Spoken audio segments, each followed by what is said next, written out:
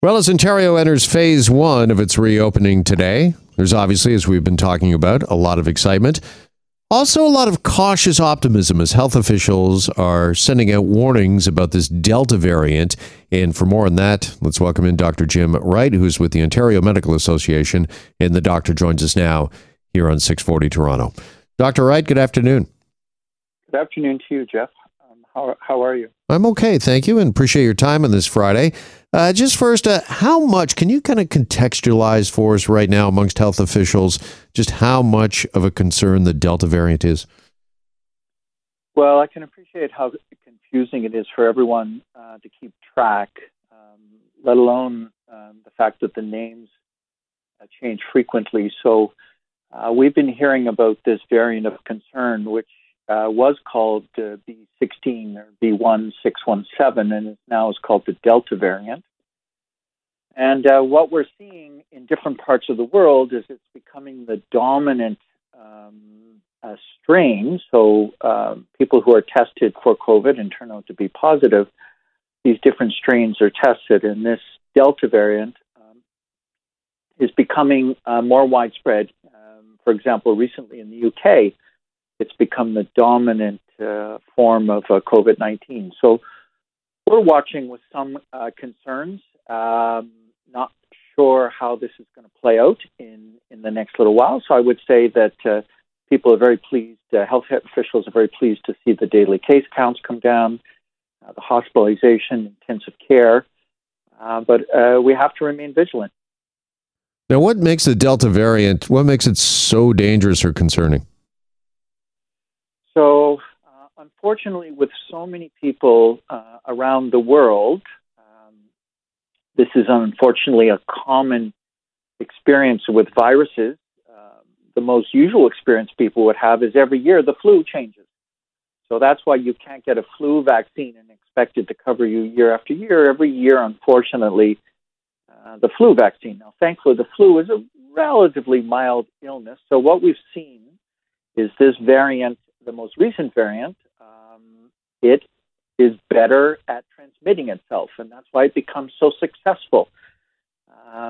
It goes from one person to another person, and it's a leap above what we were previously experienced, which is now called the Alpha variant, which was the B117, which up until recently, in fact, still in Ontario, is the dominant strain.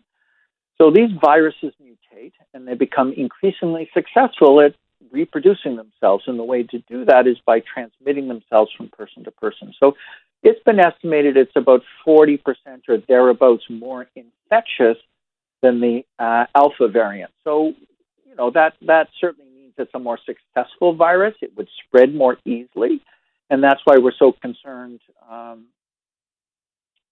That's why we're keeping our eye on it. Keeping a close eye on it. Yeah.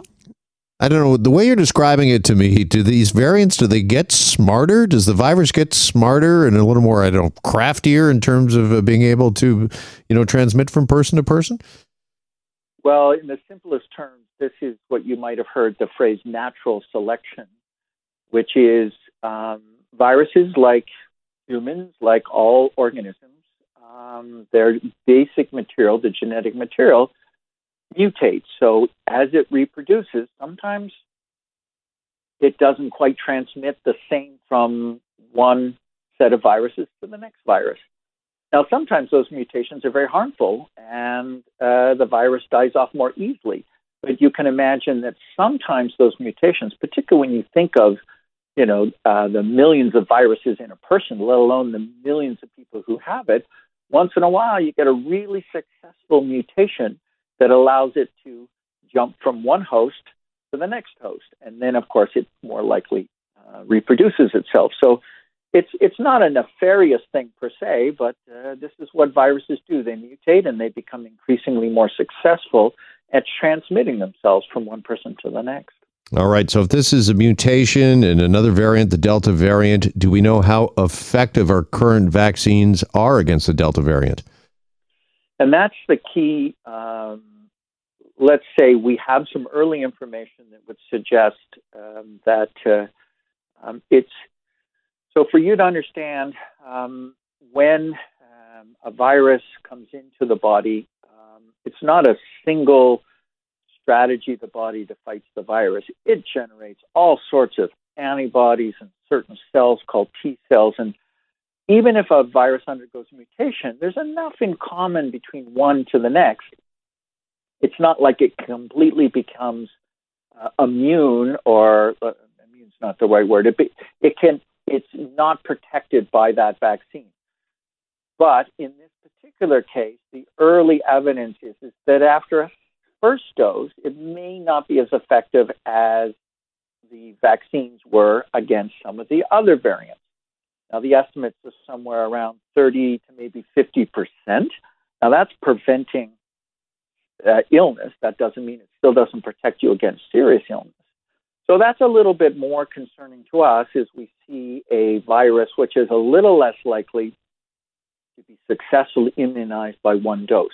However, with 2 doses, it jumps up to be almost as good as the other forms of COVID and the effectiveness of the vaccine. So that's why the government is going to be prioritizing the second dose in what they call hotspots, is to try and keep this variant from spreading too widely. So they're going to try and get the second doses into the hotspots and keep it at a very manageable and hopefully a very low number. Yeah, just how critical is that?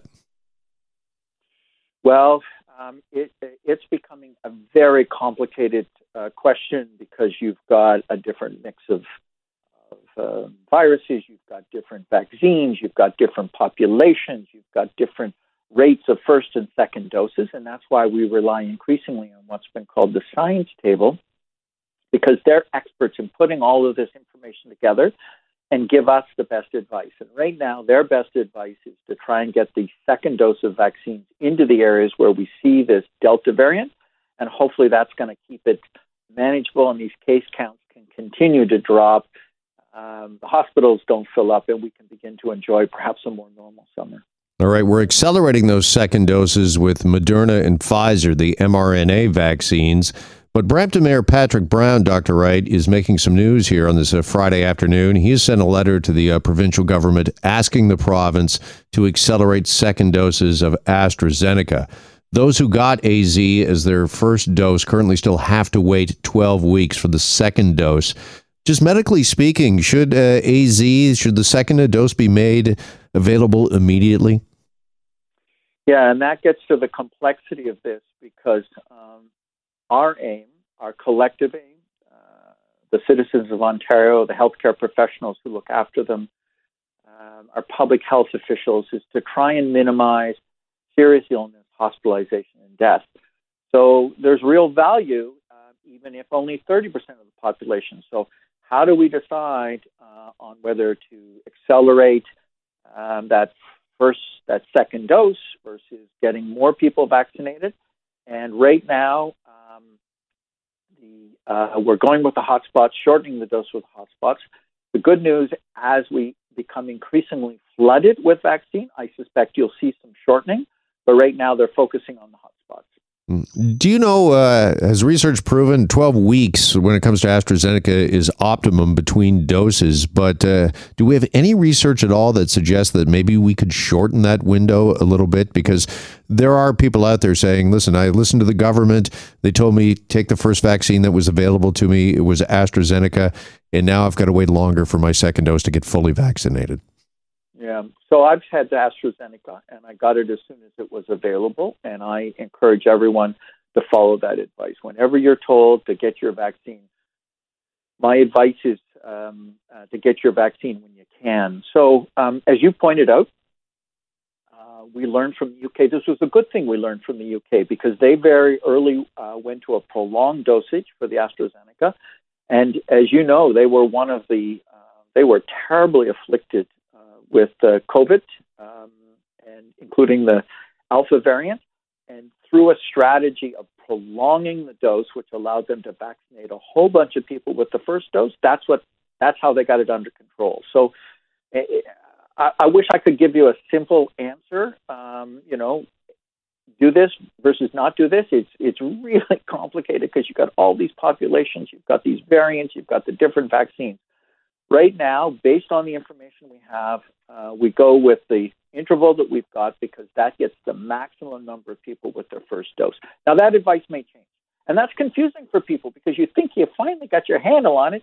Well, with new information, that's what you want. You want the best information at the time. So the answer I've given you, I think, is the answer good for today, and I hope it will continue to be good. And I have great confidence in the science table and the task force, which is directing us. And we look to them for the best advice. All right. Well, Dr. Wright, appreciate all of your expertise with us here and your time on this Friday. Thank you so much. Have a happy and safe weekend. Yeah, pleasure to talk to you, and I hope you have a nice weekend too. Thanks. Appreciate it. Dr. Jim Wright is with the Ontario Medical Association.